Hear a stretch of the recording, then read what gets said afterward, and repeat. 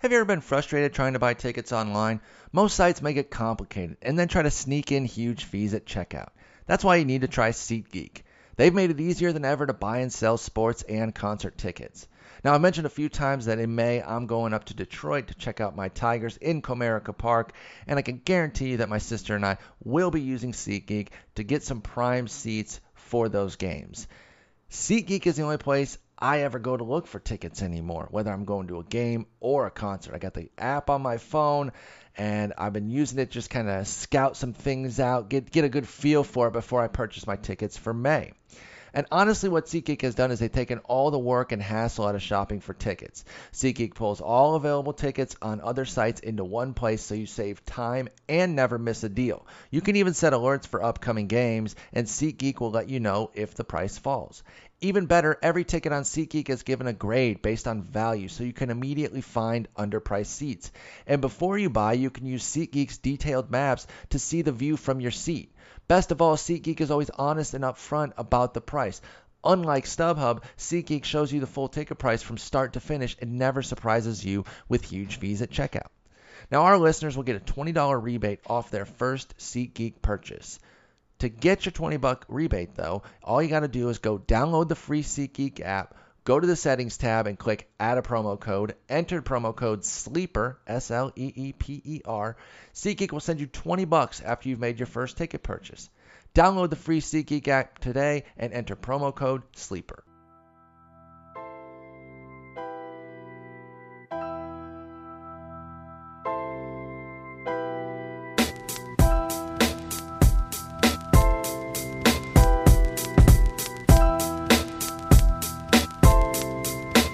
Welcome to episode 339 of The Sleeper and the Bust. It is Monday, May 2nd. I am your host, Paul Sporer, joined by Eno Saris. Eno, how's it going? It's going well. It was a good weekend. We just closed the first month of the season. We closed the book on it. I guess not officially. I don't know if it's been 30 days because opening day was a little bit into April. But April's done. We're into May. It kind of flew by, to be honest. It feels like opening day kind of just happened. But it feels good to kind of close the book on the first month. We're really in it. We're in the season. Lots to discuss today. We're actually going to talk a little bit about Jeff Zimmerman's HURT rankings, the first iteration of that. And for those that don't know what that is, that's an acronym. That's hitters underperformance from recent trauma. So it kind of looks at some factors that could be leading to injury or could be the cause of injury that might be leading to some underperformance. So we're going to talk about four big guys atop that list. We're also going to do some closer updates. Y'all seem to take to that. The last time we did it, had a handful of issues kind of crop up. I want to talk about a guy who's actually taken a role and get your thoughts on how good he is. But first, I just want to get your thoughts on April. What did you learn from April? What are a couple key takeaways, whether it's specific player related, whether it's something more global? What were your takeaways from the first month of the 2016 season? I think we're always going to overrate the first start for a prospect that everyone's waiting for. Mm-hmm. I mean, I was there for Sean Manaea's debut, and there's obvious reasons to be excited about him, and obvious reasons that everybody sort of went to go and get him. And we just saw Jose Barrios, a couple days before him, and as much as Michael Fulmer had a good first start, and all three of these guys have good, futures in front of them. I think. I agree. You have to remember that the numbers say that, I should add a fourth name in just so the numbers are right. But that half of these guys don't work out. Mm-hmm. That half, and even top starting pitching prospects, and I don't mean like end up in the bullpen and end up being okay like Trevor May. That's still actually kind of a loss when it comes to that research. The research says that would be a bust basically because they don't provide the value, much wins above replacement value. Okay. So there are some of these guys like Manaea. One of these guys will end up in the bullpen maybe, and will have some value, maybe even close a little bit. But he won't. The most likely thing is that half of these starting pitchers that we think are so good are not going to work out. So and we throw Blake Snell in there because we did see him already, and so there's four big guys, ones. Everyone thinks they're amazing. Everyone thinks they have great futures in front of them, and I can't tell you that which one I think is not going to do it, because all of them seem to have 3 pitches. Actually, they're not even like the 2-pitch guys. Although Snell, is kind of fastball curveball, but Sure. Manaea, I mean, they all throw 3 pitches. None of them have, command issues that you think would totally kill their season. Although Manaea is probably worse in command, and you still have to kind of try and figure it out. I think that Fulmer's change is probably the best third pitch out of everyone. I think that's fair. So that says to me that he's the least likely to be a reliever because he has at least 3 pitches, and the slider is plus, and the velocity is good, and he at least didn't show any terrible command like Manaea in the first game. So I think Barrios is right there too, though. I like his change. I think he's also kind of not safe from it, but I feel good about not seeing him in the bullpen in the future. But then, after we had that whole conversation about command, after watching his start, I was like, oh. Yeah, I mean, it's command, not control. Like, he's not walking a lot of guys, but every once in a while, that breaking ball just breaks right for the middle of the plate. No doubt. And honestly, maybe it's because I like him, and so it's biased, and I'm giving him a little bit of a break from that start because I thought there were some factors for Barrios that kind of made it not obvious, but understandable that he wasn't that sharp, between the weather being cold, it was sub 50 degrees, the fact that he got rain delayed to even start, and just the nerves of the first game. So I saw that, and I was like, yeah, honestly, I liked it because it did kind of lower the price. It lowered the price this weekend on Barrios, and I really appreciated that. So yeah, and Tout, I went and paid the high price to get Michael Fulmer. Even though he's coming off a big start, and I like those other guys as much, but one part of it was that he was available. Exactly, that helps. A lot of those other guys were gone before. Barrios was somebody who was drafted in a lot of leagues. Yeah, and people have been waiting for a long time, so that was part of why I ended up spending what I did to get him.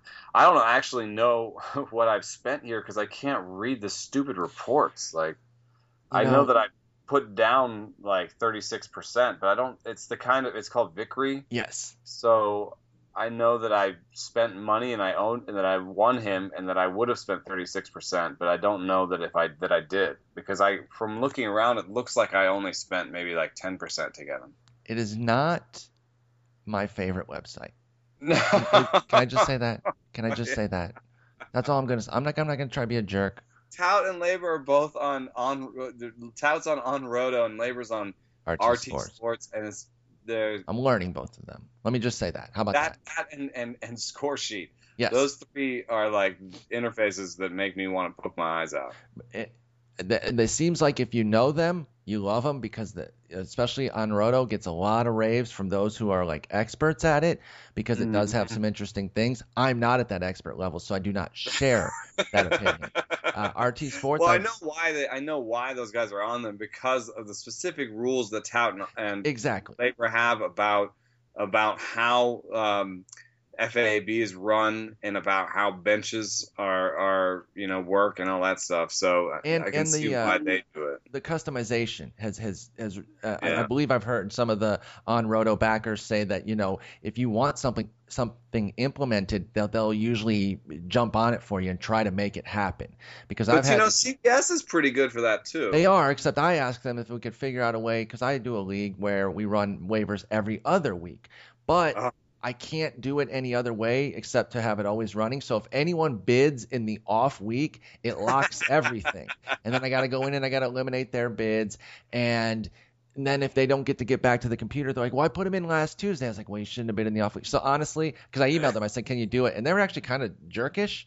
The email response was like in capital letters, no, we cannot do that. And I was like, oh, okay. That was interesting that you responded so harshly. So, each site they have a bad day. But right? I would say in general they have CBS has a lot. I agree. Maybe it's not like actually changing, but they have a lot of options. Like I usually go to bat for CBS a bit. I really do, and I think they've improved their app, which I just don't like that you have to pay for certain things from them.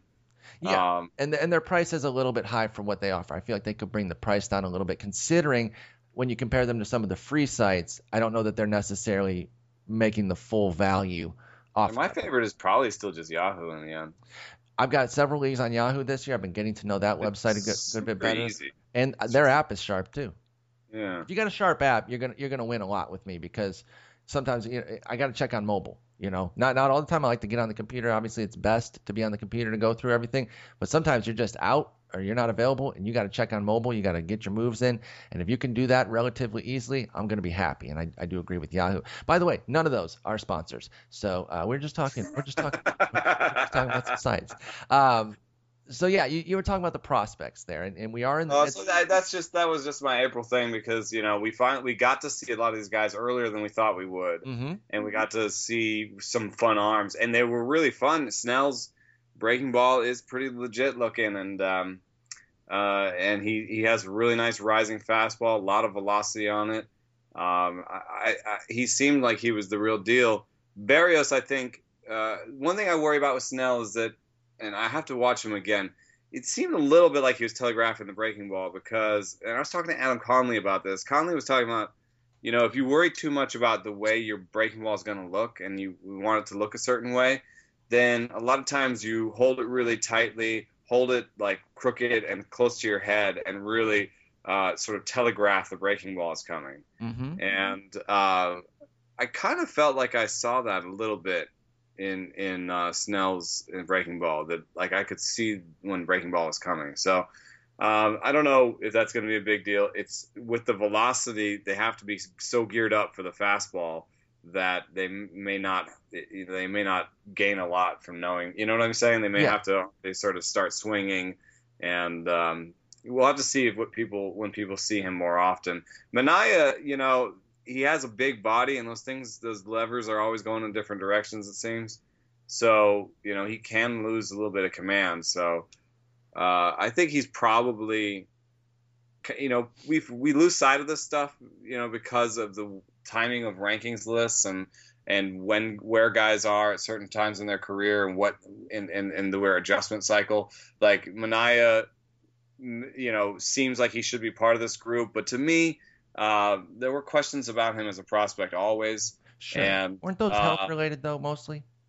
They were, but also command. Yeah, command and health for sure. Because they were talking about how he has this crossfire delivery, and how's that going to relate to his command, and the crossfire delivery makes it hard for him to command to the glove side, to his glove side. But so basically, the hair make up for a lot of that automatically? It does. The Samo Fro is definitely worth a lot. But if I was to rank those four, given that we have some major league data now, we have some movement data and some velocity data. It's hard pressed for me not to put Fulmer first. So I love hearing that, by the way. The changeup has really, really nice movement, and I know he didn't throw a ton of them, but it's not movement where I have to say, oh, if he pairs it with the four seam where it's good. No, it has really nice movement. Maybe he's not going to be able to command it. Maybe it's a McCullers situation where the changeup has really nice movement, but he can't command it. So it's a 2-strike pitch for him, and that's it. But it's still. Even if it's just a 2-strike pitch for him, it's really good. The slider's really good. Velocity's really good. So, on all these things, he's like best or second best. You know what I mean? Velocity-wise, he's probably second best. Snell gets a bunt because he's a lefty, in terms of relative velocity, I guess. And, plus pitch-wise, I think probably the best pitch out of any of them, best non-fastball out of any of their balls is Snell's breaking ball, as long as he's not telegraphing it. But Fulmer's slider is right there. It's so filthy, the Fulmer slider is, and it really took a jump up last year that really kind of took him from one of those mid-tier prospects to somebody who's pretty darn good. I'm not sure he got the hype that necessarily he deserved, because he was on the Tigers, and they don't get a lot of prospect love because they're not usually producing tons of prospects. He obviously came over in the Yoenis Cespedes deal. I'm really excited about him, and I'm trying to tamp it down. Being a Tigers fan, I don't want to get too over the top and think I'm being super biased, but I love hearing you say that you kind of agree that he definitely has a case to be the top guy among that group. And it's without being necessarily, you could almost make the case he's the top guy in the group without being top in any one of the categories. Exactly, kind of the probably whole doesn't package. have the top fastball, probably doesn't have top command, although he might. I mean, because Snell's command and Manaea's command are not great, And Barrios's walk rates were good, but we saw some evidence that the command wasn't great. So I would say maybe tied for one there, but you could probably just say he's second best in everything. Second best fastball, second best plus pitch, maybe the slider's really nice. Second best command. I was really impressed. Came away really impressed with Michael Fulmer, and a little depressed for the Mets, but they still have some good arms. And they still have Cespedes. I know that they had to pay him money in addition to Fulmer, but he's still there. So both teams are still reaping the benefits of that trade from last year. Yeah, I'm really intrigued by all four of them, but I was thinking kind of the same thing. I was talking about it on Twitter this past weekend, saying, yeah, it's nice to kind of go for all four, but like you said, a couple of them are probably going to fail. We don't know who. You just kind of go with it, especially after one start. We have no idea, and that's kind of the bummer of it, because it's almost a foregone conclusion that there's just almost no way that all four of them will be great. It would be such an upset against the numbers. Yeah, and it would be one of those things where we talk about it, right? Remember when Nomar and Jeter and A-Rod came up at the same time? Exactly. I doubt it's going to happen. But, in terms of who's going to stay up, which is for redraft leagues, is very important. We already gave this Manaea versus Barrios conversation a real good goose. Mm-hmm. And I think that I stick with it that Manaea is a little bit more likely to go down than Barrios, because there's Henderson Alvarez coming. Even with Hahn coming up and even with Bassett's injury, I have a feeling that they manipulate Manaea's service time, and if he's gonna walk as many guys as he strikes out, he has a reason to go down. Well, that's the thing. If he's not sharp, Manaea's probably on a short leash. Because of that, because they will have guys who can replace him, maybe not with the same upside, but Oakland isn't necessarily entirely focused on that. If they can get a guy who's going to come up and just be solid for them, all they want to do is get to 81 wins and not use as much service time. Bingo. So they'll take the guy who's going to go 5 innings, two earned with one walk every time, instead of somebody like Manaea who's going to be up and down, maybe 4 walks here and there with some trouble. And so then we add Fulmer and Snell to the mix. We know Snell is up and down because he's already down. I think Fulmer might be, right there with Barrios, might even be past Barrios, because Detroit wants to win. Absolutely. They want to win right now. They don't care about service time. They don't care about anything. They've seen Shane Green, and I'm not saying that the Shane Green door is closed, but I'm saying that when Shane Green is healthy, it's him versus Pelfrey. Well, and then I almost think it's enough to say it's not him versus Fulmer anymore. I think Fulmer is you're here until you show us that you can't hack it, and then you're down. But fully agree. He's up. He is up. It's Verlander, Zimmerman, Sanchez, Fulmer, and then you've got Pelfrey, and then a healthy Norris and healthy Green fighting for that last spot. Yeah. And honestly, Norris is probably the guy that they favor the most because they see his upside, and it would give him a lefty. They don't have any other lefties in there. Green is obviously licking his way out of that rotation. Yes, he is, and it can't happen soon enough. I'm holding out a shred of hope, and this is the Tigers fan of me. I'm holding out a shred of hope that he can be useful in the bullpen at $8 million per. But I hated the deal when they signed it. I still hate it. It's bad. It's a terrible deal. He needs to be out of the rotation. Do not leave him in there just because you paid him. Eat the money. Get him in the bullpen. Let Green and Norris figure out that 5th spot. But I agree with you. Yeah, Fulmer has a good back to 94 with a splitter, and he only has 2 pitches, and he can just focus on those 2. And I think it could work. Yeah, and he wouldn't be the first guy who was super bland to bad in the rotation, who then turns it around because you cut off a pitch that you have to worry about. You just kind of unleash it. I honestly wouldn't be surprised. But again, I also wouldn't be surprised if he was terrible in the bullpen, because that's Mike Pelfrey. So I like that. I like that. The big takeaway, we got call-up season a little bit earlier than I think a lot of us expected, which, by the way, further reiterates. And I'm not saying don't ask us questions on Twitter, but when you ask us when are they going to get called up ones, you're almost doing yourself a disservice, because we just don't know. I'll answer. I'll give you a guess, but I'm telling you right now, it's worthless. It's legitimately worthless.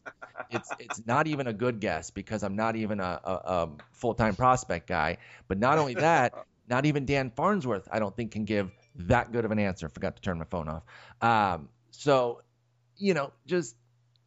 I understand you want to know because it's fantasy, and we want to know when they get those guys. It's impossible because an injury changes everything. All right, let's move on to Jeff Zimmerman's HURT rankings. And again, this is an acronym that stands for Hitters Underperformance from Recent Trauma Rankings. And he puts together this list based on his his injury indicators to come up with a singular number. And anybody over 100 could be in a little bit of trouble. And so once you start kind of getting over the 120, it's a danger zone. 150, oh my gosh. And heaven forbid somebody get over 200. That could be devastating. And it suggests that they're playing through injury based on some of the traits of the categories that he uses and compares to previous years or to their career record, I should say. And there is a guy over 200. And we're going to talk about the top 4 guys, actually 4 of the top 5. Another one of them is Carlos Gomez, and I feel like we kind of talked him to death. We really gave our thoughts, and we're really backing off. So, by the way, though, Carlos Gomez, like I've been saying that I think he's hurt, and I'm not at all surprised to see his name up there. No, to see him come up 4th after we're saying, nah, we're down on him. It's not good. There's no way he can be healthy playing like this because he's just not this bad of a player when healthy. And then to see him 4th on this ranking, yep, that kind of made sense. To that same point, he does another one called Pain ranking, and that's for pitchers. And I think Raisel Iglesias was like top 10, and then 2 weeks later he goes on the DL. And so, those are just one-offs, but Jeff knows what he's doing. These rankings are useful. So we're going to talk about these 4 guys, and you should probably have some concern about them, especially somebody like Russell Martin, who has a 218 mark. He is 40 points higher than anybody else right now, and unfortunately his teammate is second. So the Jays are looking at a couple guys who could be hurt here. Russell Martin has like a 1 WRC plus or something stupid like that. It's absolutely ridiculous. I'm pulling it up now for an updated. Yeah, it's legitimately a 1. It's a 1.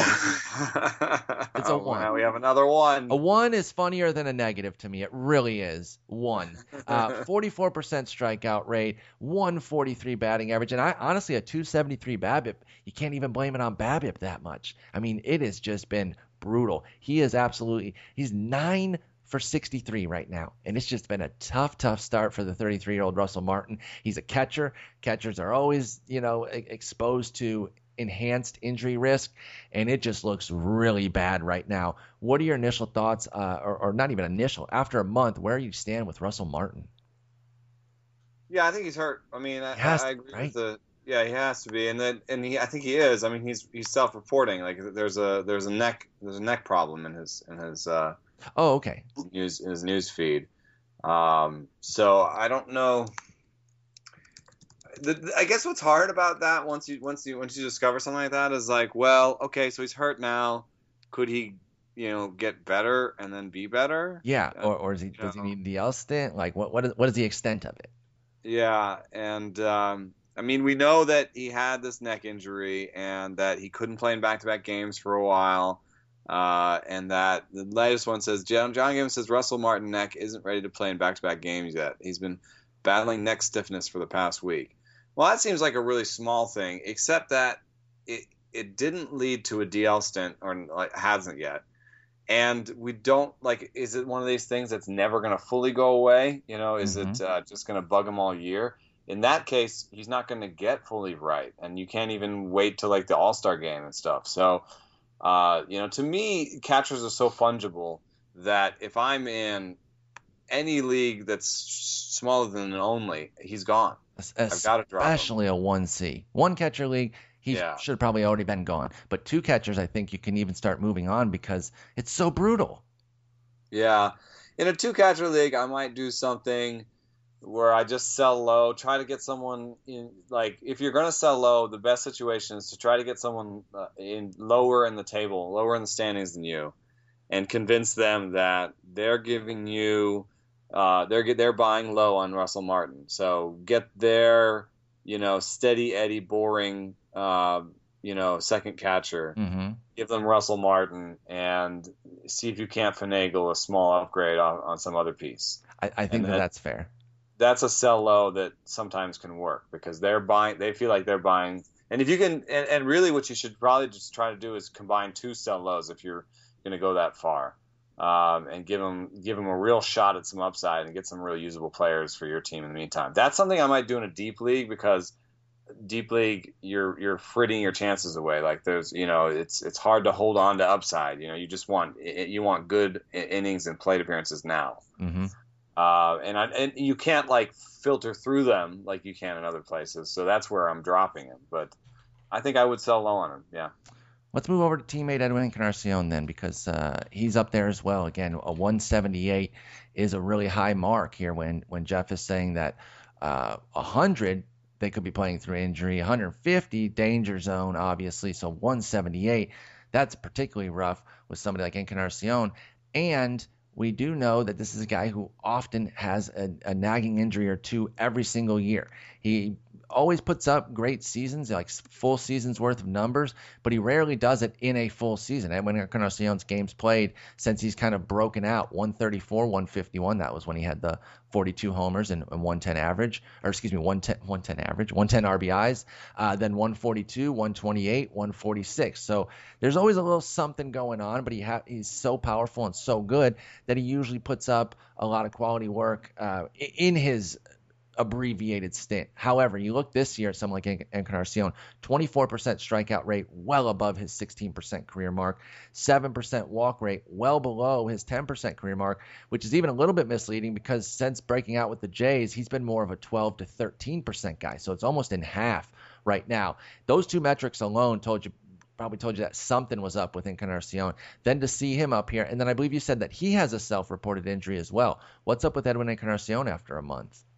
Well, his is a little bit different. He had finger issues in the spring and late last year, and so I think he has basically an ongoing finger issue, Okay. which is the kind of thing that he's not going to offer up if it's just bugging him a little bit. Yeah, they usually. I mean, players a lot of times will just keep something like because it's considered small, and they're just it won't be a big deal until he has to sit because there's no reason to really talk about it now until he has to sit, then he has to say why he's sitting. Exactly. And then you're going to hear about the finger. So I think he does have some nagging finger issues. He's had some, I think if I remember correctly, there's some hamstring issues in this past too, and oblique for sure. Oblique this spring. So I don't know what it is, but he has, in the last, 8 months has reported injuries that are nagging in the oblique and the finger. And so I think that's probably what it is. Though the effect is less drastic on his stats, the injuries are less drastic than I think a neck injury would be. Neither is a back thing. Obliques can linger, and it could just still be the oblique. And then the effect on his stats is not as bad because he's still usable. He still hits some homers, and he's still on pace to hit more than hit 20 or so, and like even if he did this all year, he'd be bad, but he wouldn't he'd probably still be usable in most leagues. Yeah, he wouldn't. You'd look at him and you'd be like, that was a huge bummer. But again, when these guys do that and they kind of play all year and they're just okay, that's not what kills your season. It's like when they play 40 games in a season that really kills you. Right. And I don't think he's headed towards that. And I think he'll have better days, and I think he'll end up with one of his worst batting averages for the year, maybe 250, 255, 32 homers instead of, right now the projections are saying 29. I think that's a little bit rough on him considering he's had 36, 34, and 39 the last couple of years. But maybe he just gets to 30 or he hits 28 or something. But if you get 250, 28 from him, that's still going to have value. And then on top of that, his exit velocities are largely unaffected. He hasn't had a week under average this year in terms of average exit velocity. And last year he had 3 weeks under average all year. So, last year, and he gets going, he didn't have a week above 95 until July. And then after July had 1, 2, 3, 4, 5, 6 weeks where he averaged 95 miles an hour or better. When Edwin Encarnacion catches fire, he carries your fantasy team. And it's hard to do in fantasy baseball to have one guy carry your team. He does it. And right now, his averages have been 93, 90, 86, which is really close to league average, but not league average. And then up to 94 last week, and then this week is 93. So if you average 95, by the way, and you hit it in the ideal launch angle. So if you hit a 95-mile-an-hour fly ball, basically, it's a home run. So to average 95, even though we talk about exit velocity needing launch angle to be really an effective use thing for us to use in analysis, you can still use average exit velocity at the extremes, because if a guy's averaging 95, and Yoenis Cespedes, for the second half last year was averaging like 98 or 99, and if you can do that, you're basically turning outs into hits with line drives and stuff, and you're turning most of your fly balls into home runs. So, it's anything in that ideal launch angle, it's over 95 miles an hour, should be a home run. So if he's averaging near 95, he's doing okay. So I don't see as much to worry about with Encarnacion. I'd even buy low, I think. Although I would flip it on its head and say this: if you are struggling in your keeper league and he's your first baseman, like, think about him being one of your first sells. It is going to get worse for him. Just these nagging injuries. He's 33. You don't know where he's going to sign next year. So I think a lot of these things mean that this could be a really good time to sell him in a dynasty league situation where you need to rebuild. I think that's completely fair on Encarnacion. Again, this is a guy who can be a tough own sometimes if you're not patient, because he does have these ebbs and flows, but he usually gets his numbers by the end of the year in a redraft. I think you just got to be a little bit patient. Let's move on to Lorenzo Cain. This is a bummer of one, because Jason and I traded for him before season ever got going. And he got off to an okay start. First couple of games were fine or whatever. That's why you got to be careful when you say good start, bad start, because 5 games, he's off to a good start. And then 6 bad games in a row. Oh my God, he's off to a terrible start. And so it's really tough to say. Now we're looking at a month and it hasn't been good. Honestly, the one thing that's always worried me about Cain is injury, because of the way he plays defense. And he's had some injuries in the past. He plays defense all out and he's really great at it. And he could just be susceptible to injury. Don't know if he has one right now, but he does have a 168 mark, third highest on Jeff's list. A lot of things are different from what he did last year. Another one like Encarnacion, the strikeout rate is way up. He'd been kind of in the 20s for a while, then cut it to 16% last year, did Cain. Now he's back up to 26%. At least the walk rate is up to soften that blow a little bit. 2 homers, 3 stolen bases, so you're getting a little bit of something. Another one of these guys where, he's hurting you, but he's not utterly decimating your team. But where do you stand with a 30-year-old Lorenzo Cain? It is interesting here. The hard hit rate went from 32% to 21%. That's a big deal. It's not a stat I normally look at, but the reason I want to bring that up is because his ground ball fly ball mix is the same. And so it's not an angle situation. It may be legit. And then if you then look at his exit velocity, it's very boring. He's been at 90 basically all season. And average is about 85. So it's above average, but it's not, Edwin Encarnacion stuff. And he hasn't had a week where he's had really good exit velocity. So I think I'm a little bit worried about him. The weird thing is that normally I think of him as a lower body guy, because I remember watching him run the bases in the World Series run-up when they were playing the Giants. Okay. And I remember thinking that he looked injured, and I remember reporters asking if he looked injured. I remember him getting very angry at the reporters and basically getting angry at them instead of answering the question. And which can sometimes be kind of a yes. Yeah, and he played I think he played most of those games, but I don't think he was necessarily near 100%. And so that's something I look for with him, is lower body injuries. I think was some of the story of the injuries that he had, coming up. But he's stolen 3 bases out of 4 shots, and his BABIP is 300. So it doesn't seem like he's just limping along. So I don't know what it is. It's important to note that he has this injury history and that he's shown up on the top of this hurt list. I sold high on him before the season. I think selling low on him now is probably a bad idea, though. I agree. I think you kind of got to kind of wait it out with Cain if you have him. Obviously, Jason and I aren't interested in trading him right now. It's tough seeing him up on this list, but again, it does kind of fit because he's had injuries in the past. Does play kind of an all-out sort of defense thing, which can leave you susceptible to injuries. But I'd stay the course here with Cain as well. Last one is Chris Davis, Chris with a K. Now, he got off to a really tough start. I mean, he was striking out 40%, I would say, through maybe the first 15, maybe 20 games. I mean, it was brutal. But now he's gotten a little bit hot. I think he's hit 3 homers last week. I think all 3 of them were last week.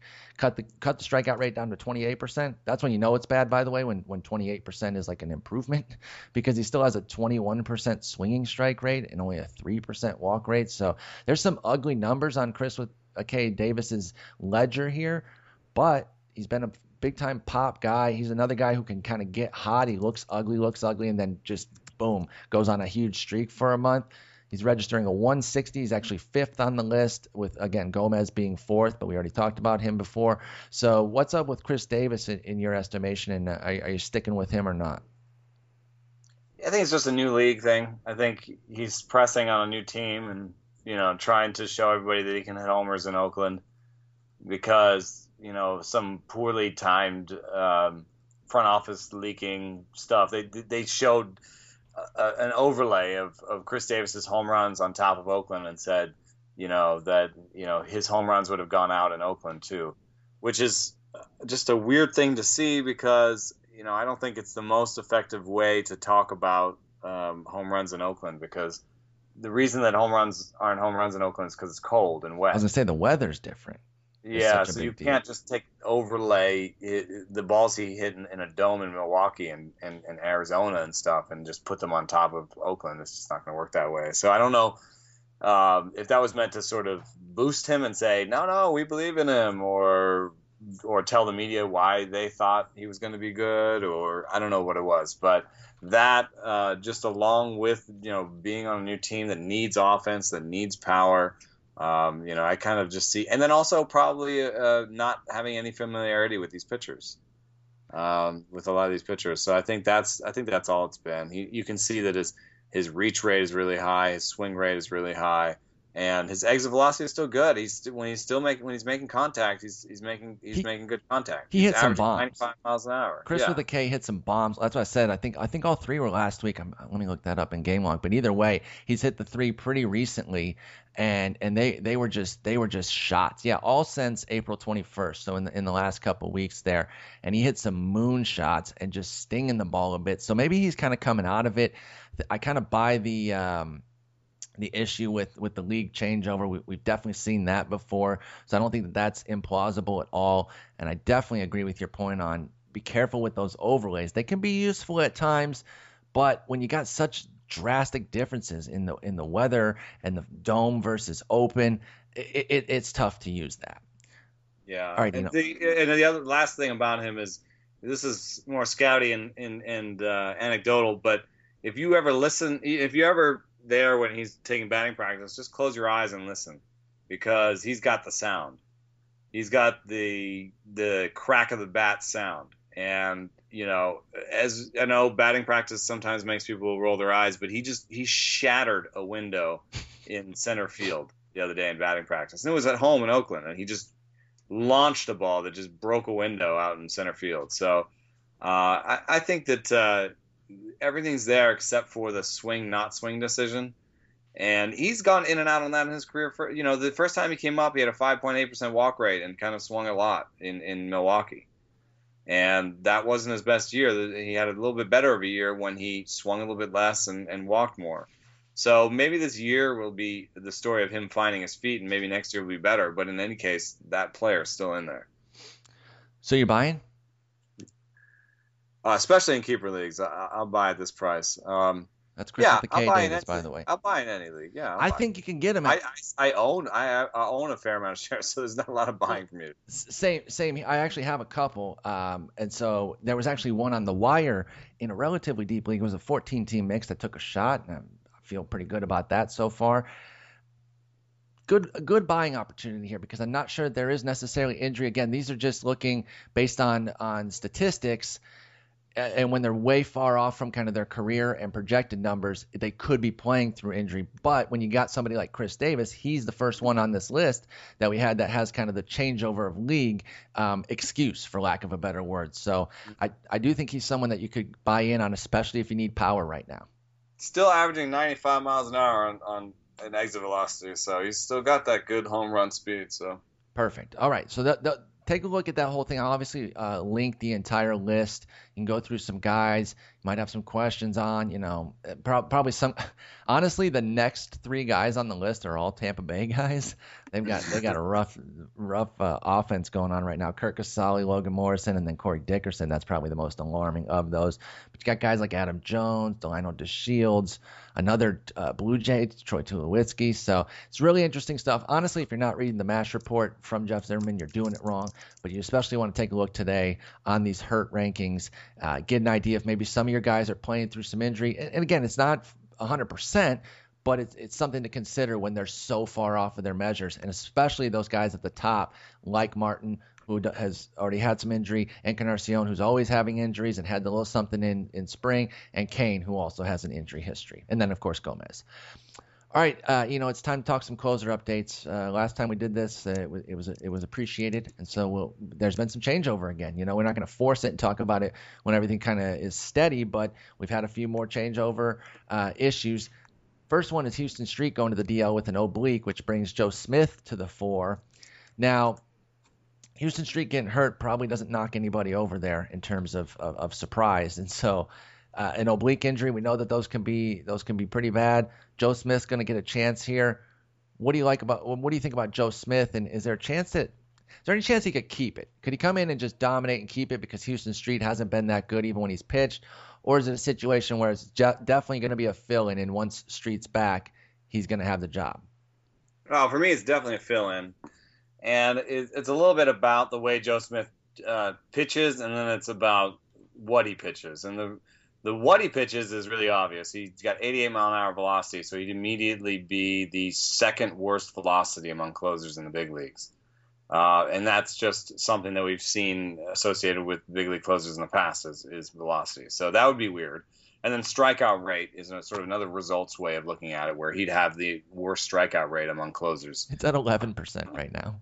Yeah, it's really bad. But even his regular one would be below average because it doesn't look that bad, but that you're thinking like a starter. Like starters, when you have like a 7 or 8 K9, you're like, oh, that's okay. Yeah. For a reliever, that's actually sort of bad. It is definitely bad. I think we're going past like 9. We're going past a strikeout per inning as average for especially for a late game reliever. So, so yeah, he would be really bad. The reason why I think that if it was like elbow and Street was out for the year, then I would be jumping on the guy after Street. But it's like, sometimes these things take a while. So if we're really gonna jump on the guy after Smith, so like if we're gonna jump on the guy after Smith, huh? That'd be Fernando Salas if that situation played out, the one you're talking about where maybe it lingered a little bit longer on the oblique and Smith wasn't really getting it done. I think Fernando Salas would be the next guy there, and he actually he has a little bit better strikeout rate for his career. He's at 1 per inning for his career, but only this year 7.7. So again, not that impressive. But 13% swinging strike rate suggests that his strikeouts should go up. So he's got the better closer skills profile compared to somebody like Joe Smith. But if you're thinking it's not going to be a long-term issue for Street, we probably just don't bother with Salas and go with Smith, right? Yeah, I mean, I think like a real long-term look might also include Mike Morin. Okay. Just because he has really nice swinging strike rate that could mean more strikeouts in the future, and he's got the third best fastball. But that's a really bad fastball bullpen, by the way. And so maybe they just don't value fastballs the same way that other teams have in the past, because by fastball velocity, Cam Bedrosian is the closer of the future there. Sure. He's the only guy who has plus velocity, really, but they are not putting him. Is he even in the minor leagues right now? No, he's up now. The last note seems to suggest he's up now, but at the same time, he doesn't have a hold on the season. Nope. So he's just not being used. And the holds guys are Salas, Mike Morin, and Greg Molly. Yeah, I knew it. Why did I know that a guy named Greg Molly was going to be a lefty? Just knew it. Sometimes you can just tell. Yeah, I think that's really funny. Greg Molly. And the Joe Smith thing. The thing I also didn't mention. The thing that makes him an okay fill-in is the way he pitches, which is he's like a sidearm weirdo. Yes. So that's weirdo. that's going to make him look better than his strikeouts. He's going to be more effective than his strikeouts and his velocity. Because the only other closer that's down at the bottom of in both ways, like Joe Smith, is Brad Ziegler, with terrible velocity and terrible strikeout rate. And we're always waiting for him to lose his job. But we've been waiting forever, right? I know. And that's why I think most likely situation, Joe Smith fills in for a month, Houston Street comes back, gets to 45 innings, and we don't know how he keeps doing it, but whatever deal he's made with the Devil continues. I think that's pretty fair. For the LA situation. So get out there and get your Joe Smith bids if you are desperate for some saves. Now, to that point about, we look for a much better strikeout rate. We really like the dominant guys before we want to believe. You got Jmar Gomez, who, even his shift to the bullpen, it's added strikeouts, but it's only because his strikeouts as a starter were so god awful that he had to. He couldn't not double negative there. But he was like 4 or 5 per 9 as a starter. So of course he had to bump that up. But he's really only like 6.5 this year so far. He's at 6.6, but he's really trimmed the walks as a reliever. He's got a better plus ground ball to fly ball ratio over 1.5, so that kind of helps. But nothing really jumps out, and yet the stats so far this year, the results I should say, have been fantastic with 8 saves, a 1.80 ERA, and a 1 WHIP. But I'm a little bit suspect on Jmar Gomez. What do you think? Is he a closer that you can kind of bank on? By the way, this Philly team playing pretty well. They could have been an April takeaway just in terms of being impressed. They're 15-10 despite a bad offense and a bad bullpen. It's really weird. So it's not going to last. Sorry, Phillies fans. I see no way that it lasts. What do you think of Jmar Gomez, though? Is he somebody that's in a tenuous state? And if so, who's next? And if not, then how interested are you in him? I mean, the slider has a little bit more dip this year. He's a little bit better than I thought he would be from having watched him a little bit. But I just even if you look at his game log, they're starting to happen. They're starting to have some hits. I mean, in terms of like a clean no hit appearance, he's had 1, 2, 3, 4 on the season out of however many appearances he's had. And only 2 of those have come since the first 2 games of the season. So he's basically been giving up hits. 1 hit, 1, 2, 1, 2, 1, and then 2 in his last one. Well, 2 hits in an inning. If there's any other miscues, and actually 2 hits, if any of them is more than a single, that should be a run. Yep. So, that's how it happens. It starts to get strung together. There's a couple of hits here or there, and that's how you lose your job. So, I mean, I know it looks like he's not going to lose his job, and it looks like everything's great. But look at the rest of season projections; they're over 4. Look at his strikeout rate. It's bad, and there's some that are worse than him now, but it's projected to be bad too, right? So really, when you have only like 10 innings or 15 innings of sample, you should really be looking at projections to compare people in the future, right? So if you looked at projected strikeout rates, he'd probably have, bottom 3 strikeout rates the rest of the season. And in terms of velocity, we're talking bottom 3 as well. I mean, I could put the list up, but off the top of my head, there's Ziegler, Smith, and Melanson as having a terrible velocity. And those are the ones. I mean, it fits. It lines up. Those are the ones we're always worried about. We're always worried about the guys who are kind of getting it done with the modest velocity, the uninspiring strikeout rates. And so I don't know what Hector Neris. Yeah, he's my guy, and I've got some shares. I mean, he's got velocity. He's got a lot of swinging strikes. The splitter is really nasty. He's got a devastating 42% strikeout rate, and it's pretty much backed by a 21% swinging strike. So what kind of league format would you get him if you're a saves speculator right now? You're just out there trolling. You're desperate for saves. How shallow can you take a Hector Neris share right now? I have him in an 11-team league. I honestly feel like he's – I'm not saying he's going to be this all year, but he's on that Betances level where he's useful enough in a league without getting saves. And the fact is, he could get some saves pretty soon. Yeah, I absolutely believe in his approach, in the pitches he's got, and like in terms of who's out there, we got Sam Dyson, but Tolson's rolling along and has better stuff. In terms of velocity and pitches, he has better stuff than Gomez. And I think that he's also a good example to look at. Well, his strikeout rate's not good right now, but his projected strikeout rate is all right. Mm-hmm. By the way, average. In terms of Dyson, this is somebody that we were talking about earlier because it was looking shaky right out of the gate for Sean Tolleson. Since pulling a Tolleson, by the way, that's what it's called from now on. If you give up 5 runs and you don't get an out, it's a Tolleson. Since the Tolleson, 8 innings, 1 run. Only 5 strikeouts, but like you said, he's really settled. And 7 straight saves, no blown saves.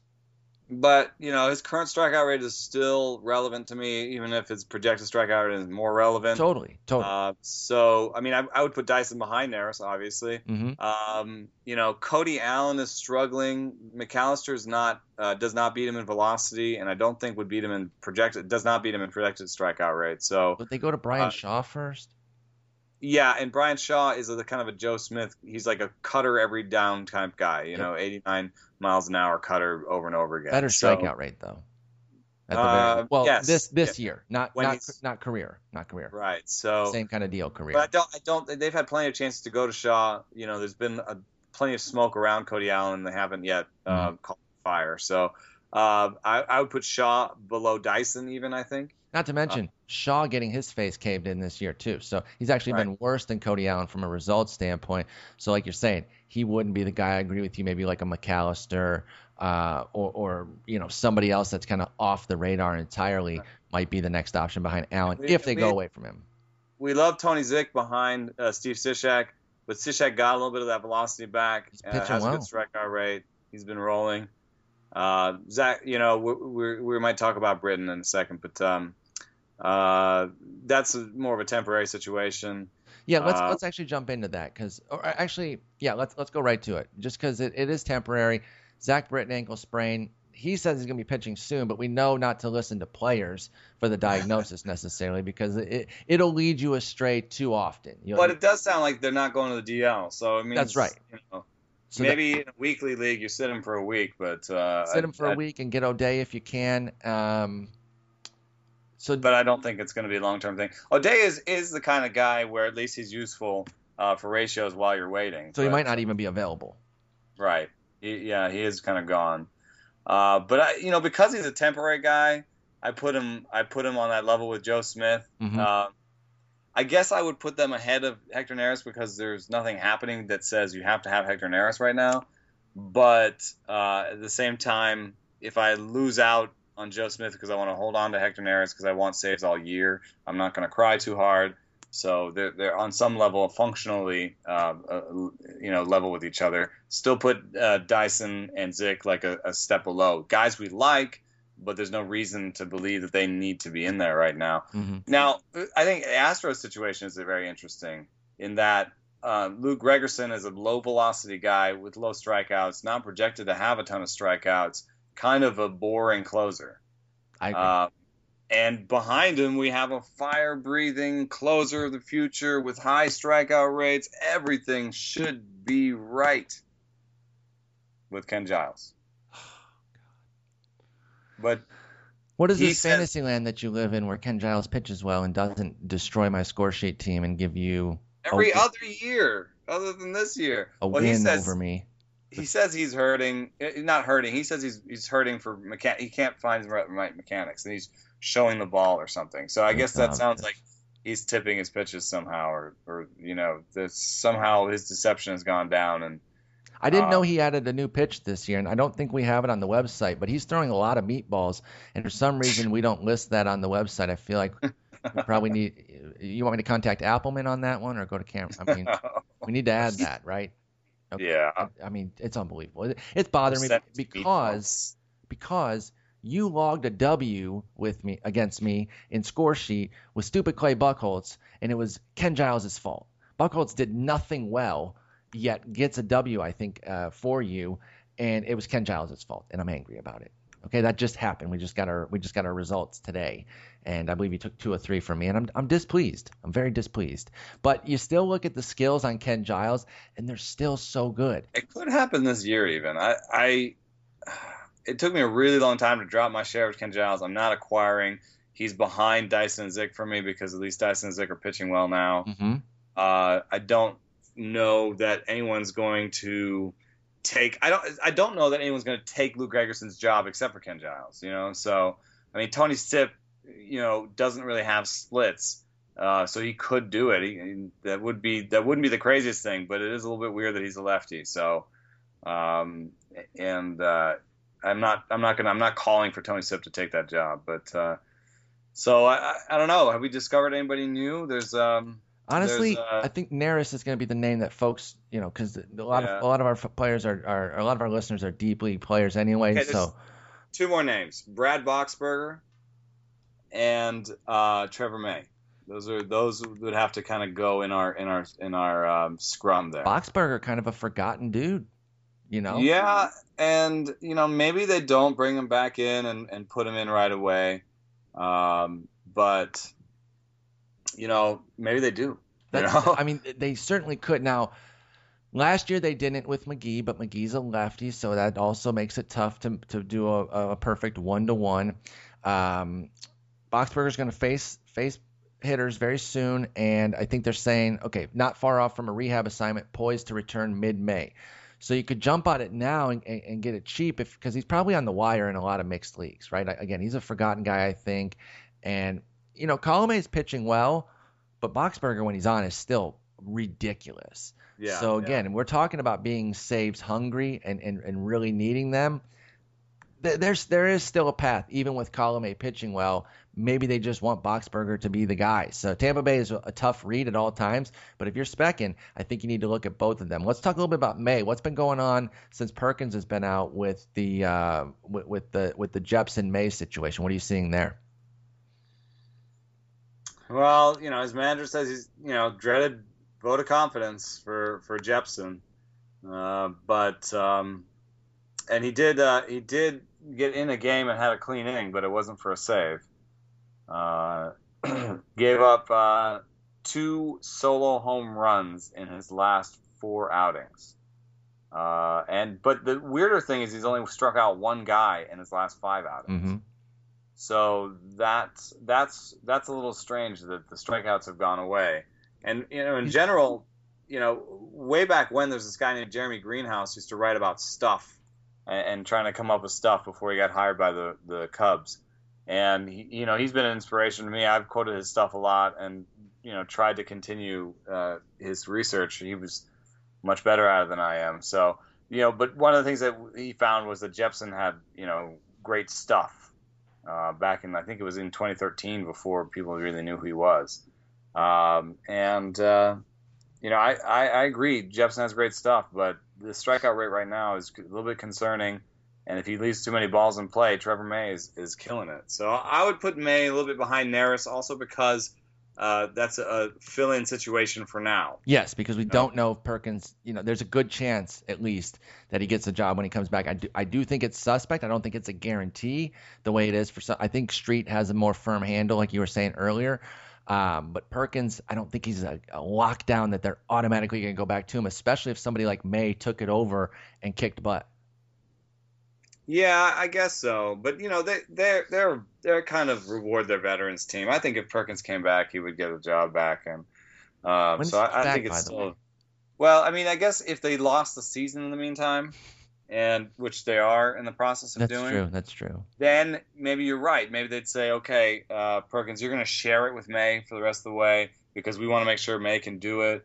And I think Perkins might be a free agent soon. I was going to say, though, counterpoint, if they do kind of lose the season, they put Perkins in, rebuild him, and sell him. Exactly, bingo. Yeah. So, I still think that, the over-under on Trevor May's saves right now is probably around 5 for the season, maybe 10. But and Jepsen's is only, that plus 1 or 2 more. So that's why I wouldn't get too excited about that. Neris a little bit more exciting. But these are the names that we have to sort of rank somehow. We got one more spot, though. Yeah, one more the spot. What is poop that? fest known as Cincinnati. Yeah, Uh, that one's just. J.J. Hoover, perfect. Listen, that's not a good name to have if you're going to suck as a closer. I know the jokes write themselves, but they really write themselves when you have a 15.58 ERA. And by the way, if you didn't see this one coming, you're just not paying attention. The dude has just never. He's never. This is a check mark in the closer guile whatever box. If you don't believe, if you believe that anybody with good stats as a reliever can do it, this is one against you. And there is something to maybe locking it down in the ninth, which I tend to believe that there is. So he's never really shown that he can handle the ninth. I feel like every time he gets a little shot at it, it just craters. And this year, so far, it's only 8 2/3, but oh my God, it's been spectacularly bad, impossibly bad. So that situation's wide open. You got guys like Tony Cingrani, Caleb Cotham. Where are you going in Cincinnati right now? Well, Cingrani is like the holds leader, so I think that's why people think he's the role guy, but I don't think so because he's the only lefty in the pen. Exactly, and So I that's think you they're talked me off of using him with that exact knowledge a while back. I think I we think brought him people up. are just I think that team can't use him because I think they need to have a lefty. And honestly, as much as his strikeouts and velocity are nice, He's walking he's too many. now walked. Excluding his breakout season, his walk rate is over 5/9. So that's 100+ innings of 5/9. So that's not good. That 69 walks in 106 innings, 106 and 2/3 innings since that 2013 breakout. Not nice. There you go. 69, jeez. And so then the two contenders, the two guys that are still in the major leagues, are Blake Wood and Caleb Cotham. Because you say that because they pushed down Jumbo Diaz, who some saw as a viable potential as well. Yeah, and Cotham has good stuff. Came over in the Chapman deal. Good, decent swing strike. Actually, sort of average swing strikes for a late game reliever, and below average strikeouts right now. But like I said, projected to be pretty much an average reliever going forward. I thought for a second it could be Blake Wood. Blake Wood has shown some bouts of stuff and has the most velocity in that pen. What about? And he's actually gotten some holds. Let me look here. I think he might have had the most recent hold. No, that was Tony Cingrani. But didn't his last hold come like in the 6th? That's the thing too. Like Cingrani is not even pitching in the 8th. Yeah. So I mean, I've seen Wood pitching in the 8th. So it's really up to Wood or Cotham or Cotham, whatever, and up to you to sort of figure it out. I don't know myself. I mean, it's not. Both of them are kind of journeymen. Yeah. Both of them have the upside to strike out more guys, but aren't really doing it right now. I was gonna say, what about Wood? Actually has a little bit more velocity. So if you wanted to go the velocity angle, Wood's got the velocity. However, I think Cotham has been used a little bit more in the 8th. What about? See, I was going to bring up Michael Lorenzen, but he's not even pitching yet. He's on the 60-day DL. What about bringing somebody up from the minors though, like Kevius Sampson, who they used as a starter last year? I mean, they had with Lorenzen, those guys were all college closers. Yeah, they've got a gaggle of guys who've kind of done it before. And they just brought in Ross Ohlendorf, which actually is meaningful because isn't Ohlendorf a lefty? I always think he's a lefty. Yeah, why do I think he's a lefty? I do the exact same thing with him. Maybe it's because he's like a crafty guy who does not strike out too many guys, and I think he has maybe 3 or 4 pitches. Maybe he doesn't even have that. But I always confuse him for a lefty. There's a handful of guys I do that with, and I can't think of the other ones. But I'm always like, definitely a lefty, and then I look, oh wait, no, he's a righty. I'm done. Wood is like 95. And Ohlendorf is like 94, and Cotham is like 93 plus. Mm-hmm. Swinging strike rates as a proxy for strikeout rates, you would take actually